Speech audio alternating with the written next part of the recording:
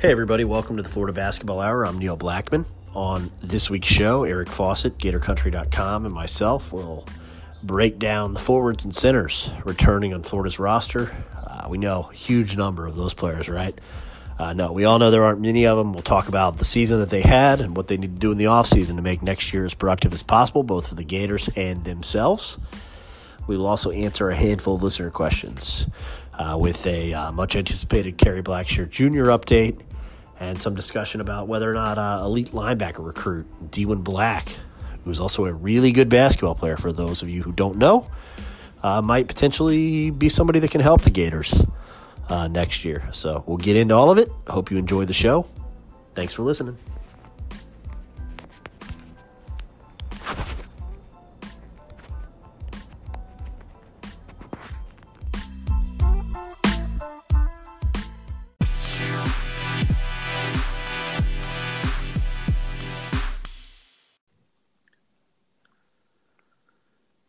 Hey, everybody. Welcome to the Florida Basketball Hour. I'm Neil Blackman. I'm with Eric Fawcett, GatorCountry.com. We are going to talk about Florida's forwards and centers. Lengthy list of players here, Eric. And obviously, we'll get into some listener questions after, if we have enough time. Yeah, I mean, I hope we don't have to split this into a multi-parter with all the returning bodies in at the forward and center spots. So. But yeah, still some interesting pieces, so it's going to be good to talk about. So I guess we should start with a guy who played 0% of Florida's minutes last year, Gorjak Gak. Yeah, that's a good natural place to start. I think that one of the things that I was thinking about, I wrote an article at Gator Country the other day, and it was just about just kind of how Florida is going to replace the minutes and the production of Kavarius Hayes. And it was kind of obviously, I know we're all kind of sitting on a potential grad transfer decision, but I was kind of just looking at it with let's just say we're looking at the roster that we kind of know we have for sure. Who would be the natural person to kind of step in? And I obviously had to go back to the previous season to go look at Gorjak Gak's kind of numbers. But it was kind of interesting to see that I actually thought that he might be maybe the best returning center if he is fully healthy, which I'm a lot of people are I'm hearing from some people that they think that he's just never going to be healthy. But I mean, some of the more reliable people I hear from are telling me that he's going to be totally good to go. So, I'm not sure what assumption we go on, but it was kind of interesting because there was a listener question a couple weeks ago that was about who we thought would start at center next year, and I said Bassett, and Neil, you said Gak. And after kind of looking at the numbers, I think I'm leaning a little bit towards Gak, actually, switching over to your side there. So, I do think he's a interesting player, and though I don't actually think his ceiling is super high, which I think some people do, I actually do think he could be once again, if he's healthy, I think he could be a really good contributor. So let's back up for 2 seconds and say that at the 5, Florida's trying to replace Kavarius Hayes. So that's a ton of production. And if you don't think Kavarius Hayes is a good offensive player, then just fast forward through this segment because it's going to be painful for you. 9th in the country in effective field goal percentage. 13th in the country in total shot percentage. 152nd in the country in offensive rating. By far, Florida's most efficient offensive player last year. So, and that's with the All-SEC defense. I mean, we've said it multiple times. This is clearly a guy who was an All-SEC player, somehow got left off the All-SEC team, got left off the All-SEC defensive team, which is ridiculous for a player that finished 3rd in America in defensive zone rating.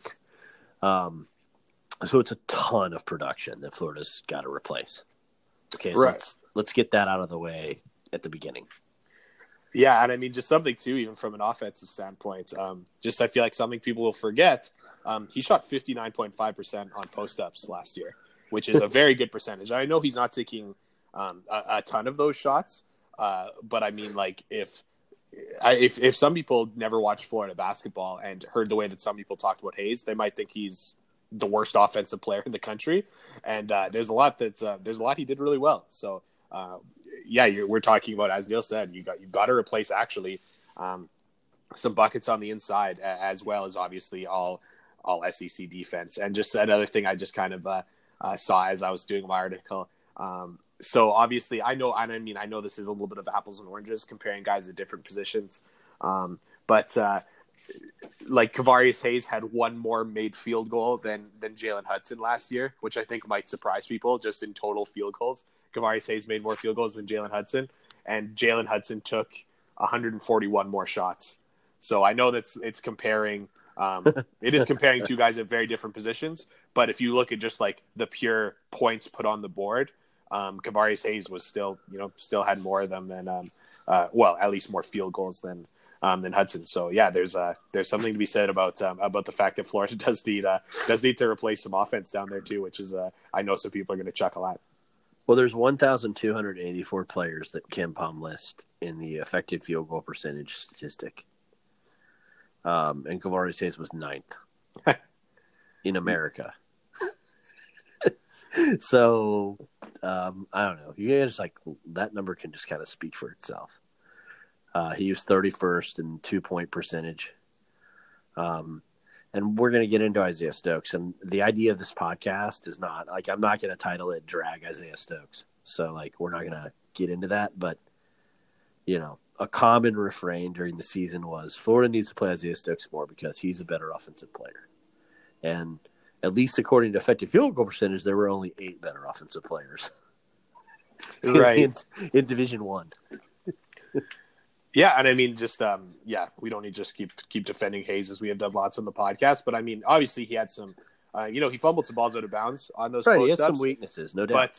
But I mean, it wasn't like he was, what's it, again, looking at KenPom, what's his, his turnover rate, 21%, which is, for a little bit of a reference, lower than Andrew Nemhart's and Isaiah Stokes actually. But it's not like Kavarius Hayes is turning the ball over so much that when he tries to post up, that it takes away from the fact that he's shooting 59% on post ups. Even if you count his turnovers as a missed shot, for example, on those possessions, I bet he's still in the 46-47% range, even if he's turning the ball over that much. So still was an effective post up player when he had those matchups to go against. So what do you think? Because you've kind of gone into my zone on GAC, which my GAC starts projection was largely based on defense and just this idea that that's Florida's culture. And I appreciate the work Isaiah Stokes has done. I'm going to talk about that on the show. I prepared some notes about it. But I think that Gorjak GAC has shown, even in the NCAA tournament, that he's a guy who can impact a game on the defensive end. Right. And I think that just kind of the thing about just that you mentioned about Florida being kind of defense first is just that, once again, it's not like Dante Bassett or Isaiah Stokes bring so much more offense that you're really kind of trading the Gorjak GAC is going to be the better defensive option. But the other guy is a really efficient offensive player. Neither Stokes or Bassett has kind of emerged as one of those really good offensive players. So I just don't see that, that decision being as tough. And I think the one number that just kind of that really kind of made me think that oh man, I do think GAC might be the best option is just kind of his field goal percentage allowed at the rim, kind of those rim protection numbers. GAC allowed just a really good percentage at the rim. He was looking at it. Yeah, he allowed 37.5% at the rim in 2017-2018. So Hayes allowed 38.7 at the rim. So GAC's percentage is a little bit better, and I know some of that is due to GAC was coming off the bench, playing a little bit weaker competition, and also the fact that Hayes just got to so many shots that I think that his number is probably artificially inflated, because I was looking at some of the shots he was credited with contesting, but the opponent made that. And it was him rotating over so well with his foot speed and getting kind of in the vicinity to challenge a shot that would have just been an open layup for if it was any other big chasing. So, even though, GAC's percentage is being a little bit better than Hayes, I'm not suggesting he's going to be a better rim protector than Hayes. But I do think he's going to be really good. Whereas Dante Bassett does not have very good rim protection numbers, and Stokes doesn't either. So I think that when you just say what does Florida need most from their center, I do think rim protection might be at a premium, as well as rebounding. And I do think that the best rebounder by the kind of numbers is going to be Gak, even though once again, Gak's rebounding numbers are not as good as you would expect from someone who has that size and length. But he still has better rebounding numbers than Bassett and Stokes. And I think if Gak is clearly the one who does rebound the best and protects the rim the best, I think he might be the best option. So I think a lot of that is right. For those that want Gak first high level competition, I mean, watch Florida's NCAA tournament game against Virginia, where due to some foul trouble, Gak had to play 13 minutes, which is, not insignificant off the bench in the NCAA tournament. And, he didn't have any defensive rebounds in that game, but he did have a block, and he was banging against Mamadi Diakite and Jack Salt back when they really, that Tony Bennett team liked to play both those guys together. And then, I think that's kind of an interesting game just because it shows you that, Florida could get away with the fact that Kavarius Hayes only played 23 minutes. Because Justin Leon was exceptional in that game, not just because Devin Robinson was great on the glass, but also because, Virginia, even though they were behind, they're still going to go to the basket offensively, and there just wasn't a lot of them. Yeah, I do. That was a great example of kind of Gak playing some of his best basketball. And, watching some of the film from 2 seasons ago when he did play, there's definitely a lot of things that Gak needs to work on. Right. I especially, there is some things that just in the flow of the game where, I think he looked young out there, even as kind of in his second year. But I do think obviously with the redshirt year being older, there's I don't even know if he was fully healthy in that Virginia game. There's a lot of people talking about the fact that he probably wasn't even fully healthy that season at all.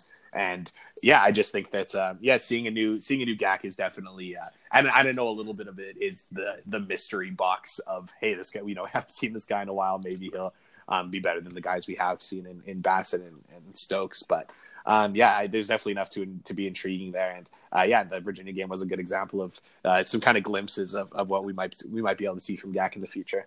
Now, I mean, there's the contrary to that. There's the fact that in the Sweet 16 he played 8 minutes, and he had 4 offensive rebounds in 8 minutes. I think a couple of them were one putback miss. But nonetheless. His minutes were more limited in that game, an overtime game, because when he did get in, Nigel Hayes just abused him. And there's video of that too, which kind of speaks to, there's a lot of work to be done there. But I think maybe if he's healthy, assuming Florida, we don't know what Florida's going to add yet. So I think that's probably the best way to evaluate him. Yeah. And the one thing I will say for people who, just are going to be seeing Gak for the first time in a while whenever he steps on the floor for Florida next year. Just one thing I think that needs to be remembered about Gak is he's not really a good athlete. I just say that because there's still a lot of discussion about how high his ceiling is and the fact that, and just because a lot of people think that he's a really good athlete. And I think that when you see guys that are, 6'11" with a long wingspan, you do kind of associate that with good athlete. And Gak is just not a very good athlete, at least from what I've seen. And I do say that with once again the context of he was injured a lot of his time in the first 2 years at Florida. But yeah, he's not a great jumper. He's not super fluid. That's how Nigel Hayes just destroyed him in that game, as Neil alluded to. Is just that Nigel Hayes, who is a smaller player, so his center of gravity is lower to the ground, but he was just he just made Gak look foolish because Gak just didn't have the balance and body control for when Hayes would put it against his body and spin off him.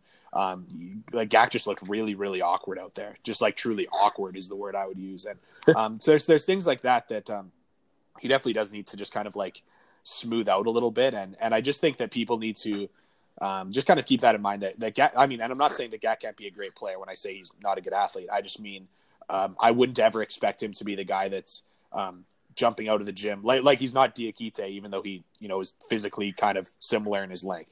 He's going to be someone who is going to be a little bit more of a, be able to, be positionally sound, stay on his feet, but with his arms up and protect the rim that way because he is so long. And I just don't think he's ever going to be like a super, super elite defender, but he can be a really, really good defender because if he's positionally sound, he is long enough to put his arms up and make some things kind of difficult. But yeah, just seeing him against Nigel Hayes, and I obviously knew Nigel Hayes was a very, very good player. But just to see how kind of off balance and uncoordinated he looked at times, just against someone who knew how to use his size against Gak, I thought was pretty interesting.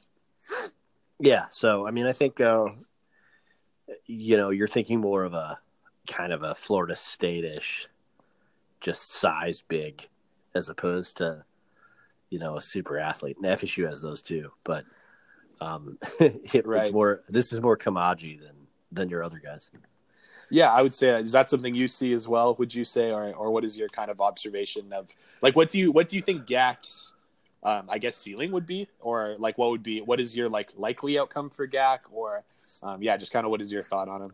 Well, I think that, I think he can use his size and positional understanding and awareness. Like, I think he's a smart player when we've seen him. And I think Al Pinkins has shown that with the jump that Kavarius Hayes took, or the leap that, the improvement, I won't say leap, that Isaiah Stokes started to make, I think Florida has a good coach to kind of cultivate his strengths. I'm with Eric. Like, I don't think, we're not talking about a plus athlete, and we're certainly not after microfracture surgeries and multiple injuries. That's just not what he's going to be. But he is, he does have long arms, so I think he can alter shots, and I think they can turn him into a competent offensive player, whether it's off the bench or not. Because, I don't think effort or motor is an issue. It's judged by his, while the sample size is small, he has good offensive rebounding numbers. Yeah, and his length will give him an opportunity to do that as well. But yeah, it's just kind of interesting to just kind of to project what he'll be like just relative to. I think a lot of people just again see 6'11" long wingspan and expect a guy to just be a guy who can really be an elite shot blocker, and I think he can be a good shot blocker. But yeah, he doesn't have the athleticism of some of the. And I mean, there's a reason he was a 3-star recruit and not a 5-star recruit, because if he had elite athleticism at that size, he's they usually pretty quickly just labeled those guys 5 stars. So there's kind of a reason that he was a 3-star, and there's nothing wrong with that. And with the full kind of redshirt year, I'm interested to see what he becomes. So we'll transition to a high 3-star player, Isaiah Stokes, who. A lot of people clamored for him. I think it's important to frame, because we're going to get to Eric's kind of assessment of him, and maybe specifically Eric can get into what he needs to work on this summer.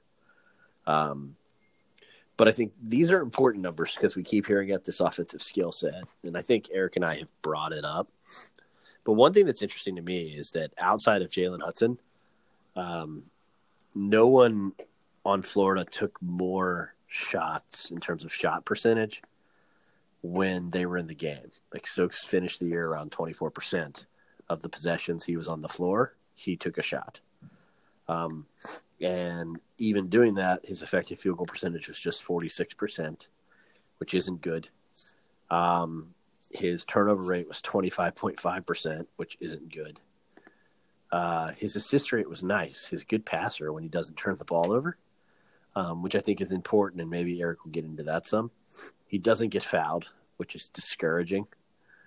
And we didn't see the 3-pointer that we saw in like the mixtape videos yet, which would be something nice to see. So if you put aside the dunk at Rupp, or the fact that, he made some big baskets at Alabama and occasionally in a home game, you really got kind of an inefficient player who is a huge liability on defense.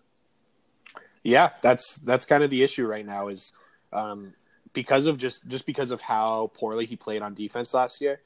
He would have had to have been so good offensively to kind of warrant getting on the floor, and he wasn't, and yeah, that's kind of what he has to work on. But I mean, that's obviously a redshirt freshman. He's got places to grow, but I just think watching some of the film on him just to see looking back on it, he didn't have a lot of minutes played actually, just kind of overall through the year, so he's actually quite easy to kind of look through a lot of it. Again, I don't want this doesn't.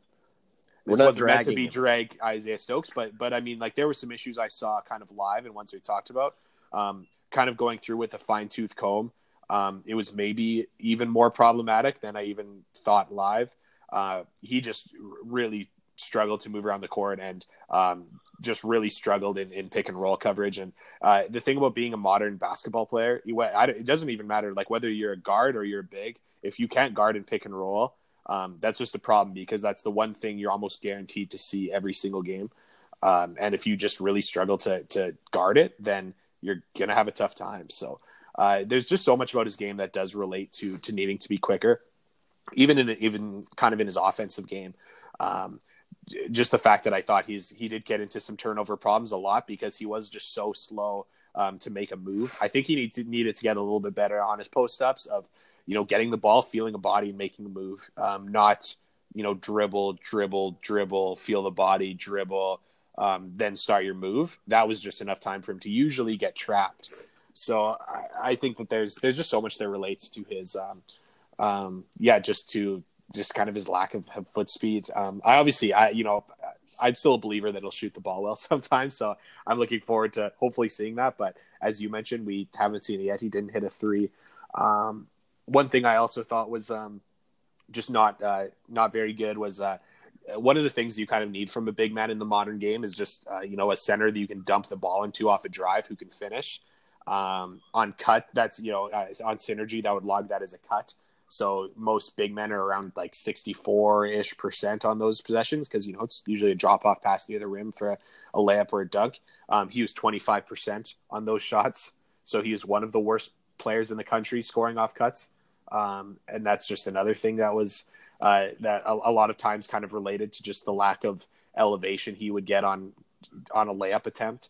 And there's just there's obviously a lot of potential there, but there's just a lot of things he needs to iron out. And the problem for him is just that he's got things to be ironed out on both sides of the floor. It's not right. And that's, I mean, just like, we were saying, obviously like a lot of his problems were on the defensive end.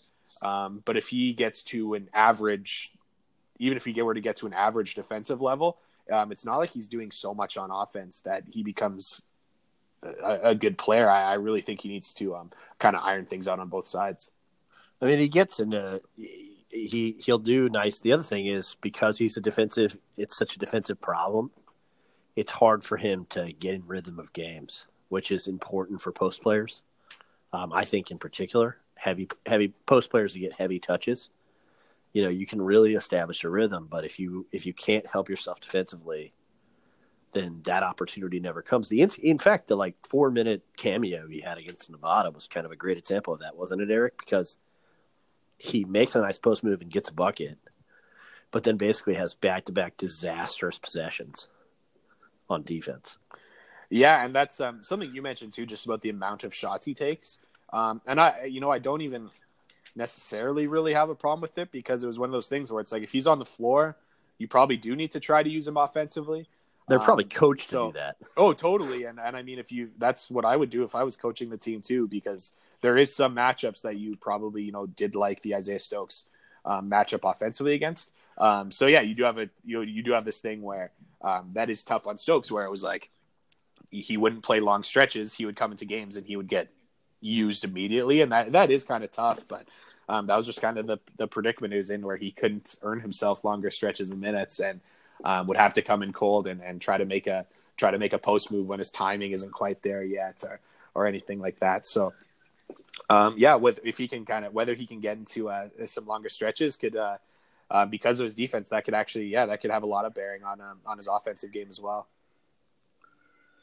So I think with him, quickness has to be kind of the order of the day in the summer. Like, he's doing a good job with the weight loss, and I think really deserves a lot of credit for that.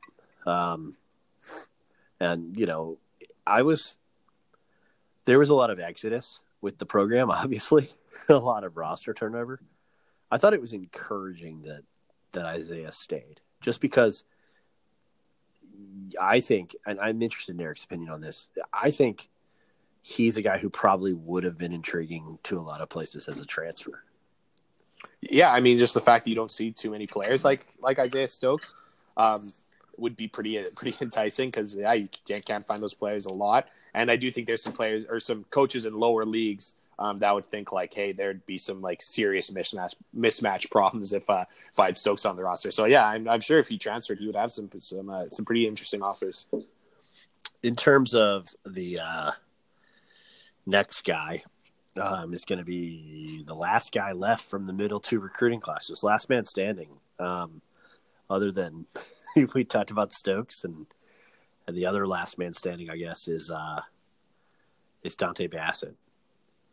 Yeah, that would not be my guess. A couple of years ago, if you said only two of these players would be remaining, I don't think it would be my my guess. But yeah, he's definitely the most interesting in terms of the like who is probably going to get the most minutes out of the centers we've talked about, just because he's the center returning that played the most minutes. So something that I did think that was pretty good about with Bassett was just the fact that he seemed to grasp the when they went to more of the Princeton offense. I thought he grasped it pretty well, and I thought he played pretty well within that. So that was good.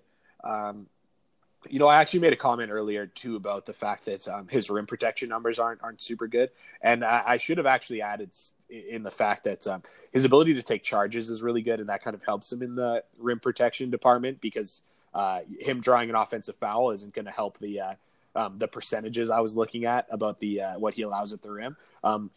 Drawing charges is another way of protecting the rim. So he actually did that really well. So. And just the one thing I really like about Bassett is he really has gotten better every year. And that's just, I think that's admirable. And it makes me think like, hey, he's gotten better every summer so far. So, why wouldn't he come looking better this next season? And if so, could definitely command more minutes. So that's something, kind of that work ethic, whatever he's doing just to get better every off season, makes him kind of an interesting player moving forward. So I think this some inside heat occasionally on the show as promised. One thing in Dante's exit interview this year was a focus on, I've been told, was a focus on the way that he finished the season from senior day forward, and just some real outside of the Auburn game where, if Dante Bassett gets caught in a switch with Samir Dowdy or Jared Harper, it's just not good, right? And that's some of the limitations of his athleticism that Eric referenced. This is just, another guy this is a 3-star player with good size who, if he was a really plus athlete with his jump shot, he would have been a higher rated recruit, bottom line. But he played really well at the SEC tournament other than that semifinal game, and he played 22 minutes. Well, no, let me scratch that. He played significant minutes against Nevada and important minutes and impacted winning. Yeah, once again, I thought he just really worked well within the offense. He doesn't do anything that's kind of beyond himself, I guess. Like he doesn't take a lot of bad shots. He doesn't force anything. And that's kind of what you probably want out of your center a lot, especially looking at the group next year. You probably are not looking for of any of the centers we talked about. If they land the marquee, if they land the big fish, then yeah, obviously you want him to be doing a lot. But with any of the guys we've referenced so far, you probably just want a guy who's going to facilitate what the other guys on the floor are doing, and Bassett might be the best for that. Just the way he set screens with the Princeton offense, just the way he passed the ball. He actually has really good offensive rebounding numbers, which is something that's pretty impressive given that he's not super long, doesn't jump really well. He just kind of has a nose for it. So little things like that. I think he's probably the most, how do I say it?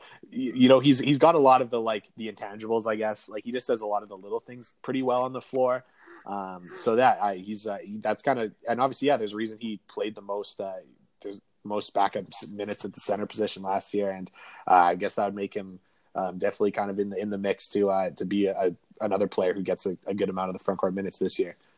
Yeah, I mean, I think if Florida lands the grad transfer big, that's definitively better than Dante. He'd also be useful because he's going to fall into that 8th, 9th man role, which I think he'd really excel in, actually, just because his motor's really good.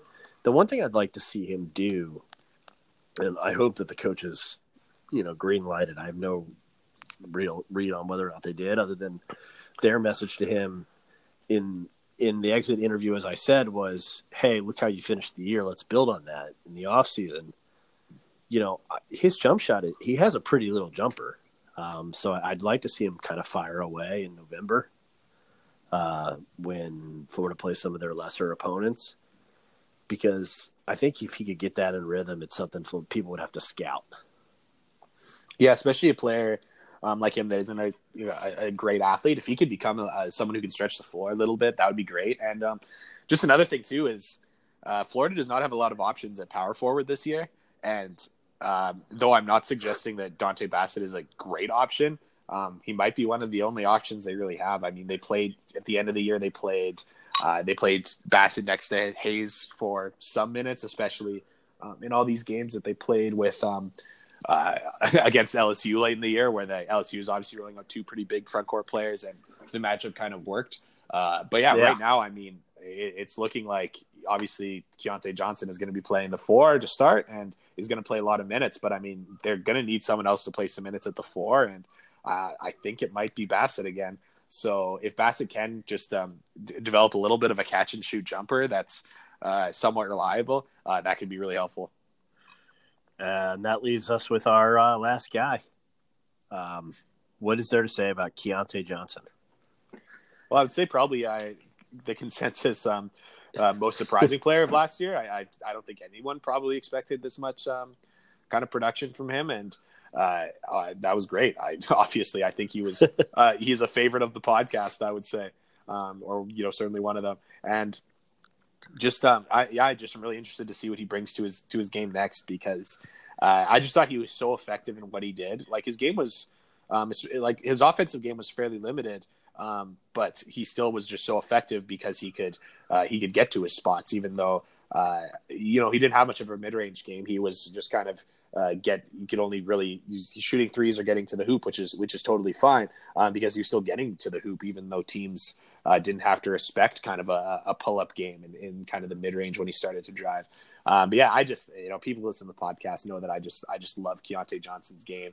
I love how he drives, comes to 2-foot jump stops, pressures defenses that way, uses pivots, can pass the ball, was far and away the best rebounder on the team. And that's for a team that struggled on the glass is going to be really important, because someone needs to rebound. He was kind of the guy.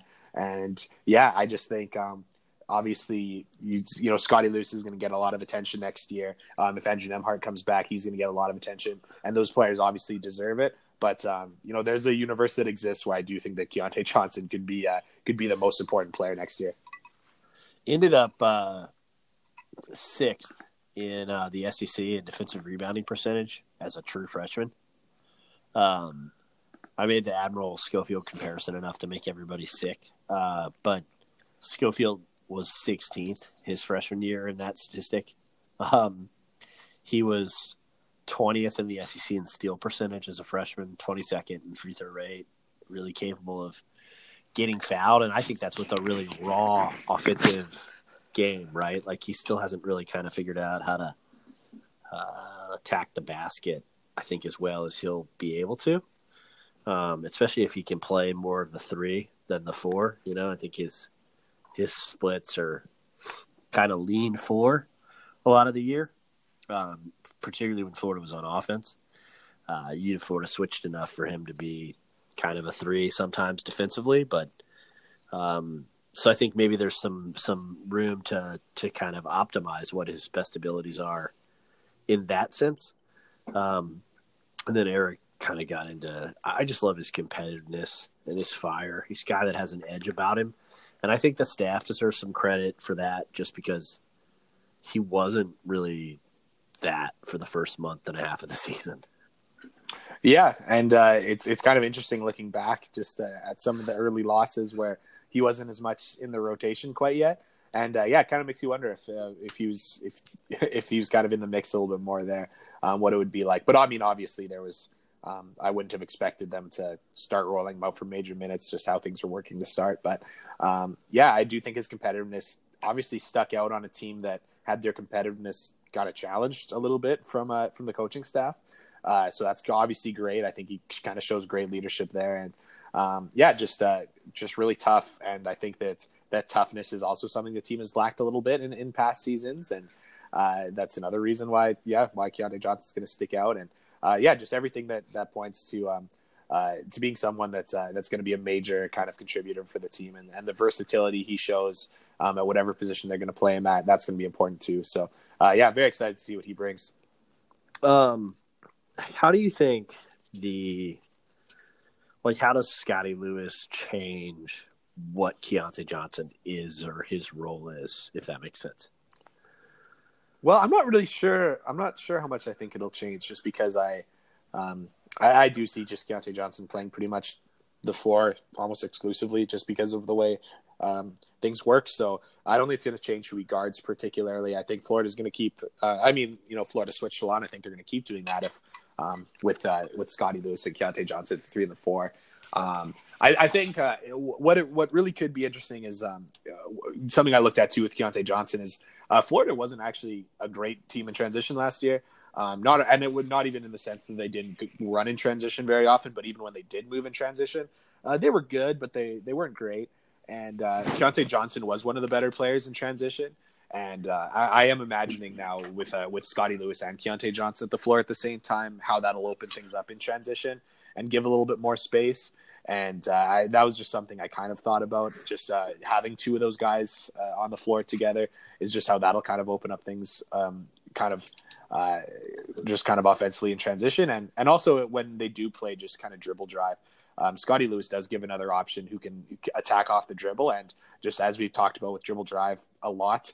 I think you need to be able to, the first guy needs to be able to get a driving advantage so that help comes and he kicks it out and a guy can attack a closeout. And I think that Keontae Johnson for a lot of the season was one of the only guys who could really create those situations where teams needed to help. And now with Scottie Lewis, I think that, he'll be able to kind of get into the lane a little bit, and Keontae Johnson could be the beneficiary of some of those kick out passes. Something else with Keontae Johnson is his jump shot actually looked quite good, and he was particularly good in the corners. He shot 55.6% on corner threes from the right corner and 45.5% on threes from the other corner. And I just think, he'll get a few more of those catch and shoot opportunities when it's Scottie Lewis doing some of the dribble penetration, when it doesn't always have to be Keontae Johnson.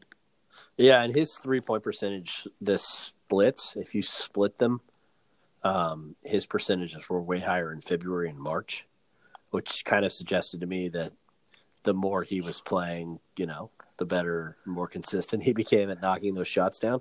I don't think that 36% number is a fluke. I think that's sustainable based on his jumper. Yeah, I think he's got a nice jumper. It's a little clunky, but I mean, I really like, he gets his elbow in, he gets his elbow up. It's straight. It's not a lot of wasted motion. I think he actually has a really good jumper, and he also takes good shots. So, I mean, when you take good shots, you're going to be pretty consistent. So, I don't think that was a fluke at all. I think he'll be a really good shooter this year. I think he can become an all-SEC defensive player pretty quickly. One complaint I heard Mark Wise, who knows a lot of stuff when he does the radio for the Gator Radio Network, is very good and says, Keontae needs to learn how to defend without fouling. And I hate to disagree with Mark on the air because he does know a lot of things and usually is right. Maybe Eric agrees with him. Look, I just don't know how realistic that is when you play undersized. I think Admiral Schofield is a tremendous defensive player, was at Tennessee, right? But he was pretty consistently in foul trouble, and I think some of that was just matchup based.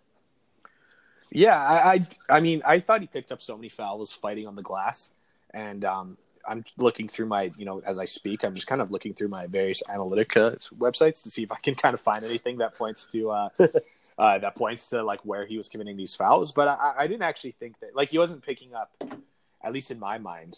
Maybe someone disagrees and they actually could, because I'm not super strong on this. But I as I just kind of think about him playing it, it wasn't like he was picking up hand check fouls when guys are driving on him. Right. It wasn't like he was, he left his feet a couple times on jump shooters and kind of fouled that way a lot, not a lot, sometimes. So I mean, I don't really remember him picking up a lot of fouls. Like for example, I can tell you this, talking about playing undersized. He committed fouls on 8.3% of possessions when he was guarding post-ups, and that's not actually that high. That's not super low, but I mean, you usually see around like 12 to 15%, right. And he's at 8.3, so he fouls less than a lot of other players on post-ups. So even about playing undersized, I mean, I would have expected to see him commit more fouls there. He actually committed a lot of fouls when he was guarding pick and roll ball handlers, which is a little bit odd. So I guess that was some fouls he would pick up on the perimeter.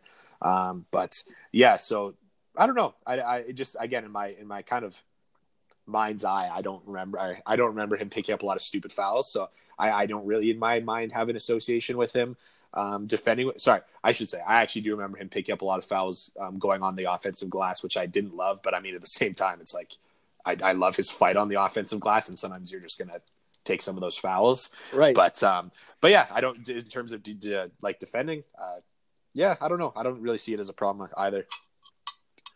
So let's get into transition there from Keontae to listener questions. And I think let's just start with the Blackshear update that people want.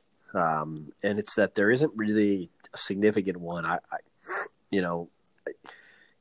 His father seems to be handling everything. And there's some misdirection in that regard. But as we kind of expected on the last podcast, Eric, it looks like right now his focus is the draft process. And, what whispers get out about who's ahead. I know there was a lot of noise about the Calipari visit, but I mean, it's still pretty much the same schools: Florida, Texas A&M, Michigan State. I've heard from people I trust is a point of interest now that Cassius Winston's returning, and I think that's pretty obvious why that would be. And then, I guess if Kentucky's going in home, they have to be considered a factor. Yeah, I mean, I really think that if Blackshear returns, I think he's going to be the best center in college basketball, no matter what team he goes to. So with that being said, I think any team that has a scholarship open is going to get in the mix. So yeah, it shouldn't be surprising that it's all these teams are in on him. So yeah, I just think that it's going to be wait out until the end of the NBA draft process, at least, just to see if he even comes back to college. But I mean, I do think if he comes back to college, it's going to be over a month from today that we really get a decision. Because I mean, it's going to be late, a little less than a month where he's going to be able to withdraw from the draft, and then from there he's probably going to get into some more official visits and stuff. So add a few weeks there. So yeah, I don't really think there's much updating to do now, unless you just want to listen to various rumors from various people. But yeah, I'm just kind of in wait and see mode and see first if he goes pro or not. Yeah, and I mean, I was told that the Florida staff will go in home with him, but that they're not in a hurry to do it. Which, if that horrifies you, I think it's a little bit of an overreaction because quite frankly, because they know that he's doing the draft process, and his dad says that they want to meet with the Florida staff, which I think is promising, or at least that's what's been reported, his father saying. And, I trust the people that have told me that Florida will go in home with Kerry Blackshear Jr. Should he decide to return to school, maybe even before that. So expect that to happen. But yeah, I mean, obviously he would improve the team eventually, which was G-Boss 904's question. Drew Helmich wants to know if Florida will press more to turn the ball over next year. I would guess yes, based a little bit on on bringing in Scotty Lewis. I think with a team that's hopefully going to be a little more healthy, I think that there will be maybe a little bit more depth that allows it to do it. But I do think they press a little bit more. I would love to see too, and this is a little bit of just what I'd like to see, and not necessarily what I think will happen. But we obviously saw the 3-quarter court kind of pressure that slowed teams down. But I would be interested in seeing a press that does kind of speed the game up and turn the ball over. And there's a few games where Florida did fall behind, and they're just so used to playing slow, and that's all that they really did, that they weren't able to kind of create more possessions and and kind of give themselves a better chance at coming back. And I would love to see them do it. I mean, like once again, let's look at that. Let's look at that Nevada game and see what Nevada did. Like, they pressed really effectively and created a lot of havoc and extra possessions, and it allowed them to get back into the game. Quite terrifyingly from a Florida standpoint. That was not fun to watch for Gator fans. But I thought it was just a really, really excellently done press. And I think that that's something that Florida should have the athletes for. And it's something that we saw from White early in his time at Florida, and obviously at Louisiana Tech. So that would be something I do think that we see a little bit from Florida a little bit more. Yeah, I don't really have anything to add to that. You got a pretty good answer there, Drew. Chuck Taylor wants to handicap Nembhard staying or going. I mean, I'm not great at how odds work, but I'll do a percent chance. I think there's a 90% chance that Nembhard's back. Yeah, that sounds about right to me. I know there's a lot of people who think that there's just zero chance of it happening. I just don't agree with that. I think that there's definitely a possibility.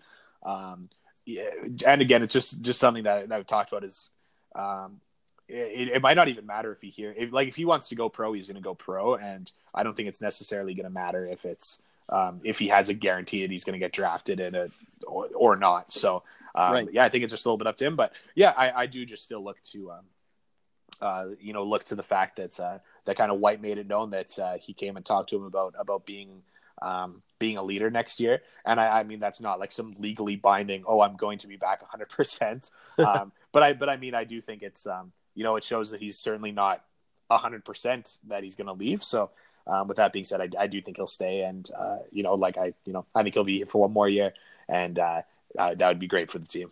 Yeah, no, I mean, I should add, one thing that I think I mentioned last show, is that I think Florida has to kind of look a little bit to what their 2020 board looks like, because I think they can expect Nembhard to be gone after next season. If they, maybe they already anticipated that. And if they did, great. But it doesn't have to necessarily even be a point guard, because we don't really know necessarily. Like, Eric and I have an idea of what we think Trey Mann will be, but the staff might have a different idea. And that they brought in Quez Glover, but they'll still need to add a guard in 2020. And they were planning on it anyway. I just think, maybe it opens the door for whether you evaluate a freshman point guard or a grad transfer, but we can burn that bridge when we get there, I guess. Yeah, start planning our podcast for next off season already. Rick Denise asked if Florida linebacker high 4-star linebacker Dewin Black will ever suit up for Florida in basketball. Black is a really good basketball player as well. I'll handle this one because I know Eric doesn't dive into the football weeds often. I'll handle it for Rick. I don't think it's a silly question. I think anytime you can add an athlete who had scholarship offers from Division I basketball programs, mostly mid-major programs, from what I understand, and some low majors. No real high major offers for Dewin Black, but I mean, does it really matter? It's a Division I caliber player, so I think it's something that Florida could do, and obviously they wouldn't have to worry about the scholarship limit, and the rosters are allowed to be bigger now. So, I think if Dewin Black wants to play basketball, I don't think this staff would be opposed to that. Billy Donovan was never opposed to it. I mean, I watched a few times, and for those who don't know, like, you know what, I'm a big fan of Florida football. I'm no expert, and I'm not an expert on college football or the process. So that was great that Neil handled it. But yeah, I definitely did see highlights of his kind of his state championship game, and I mean, like, yeah, the guy can play, and he's physical, and he can rebound, and Yeah. I think, yeah.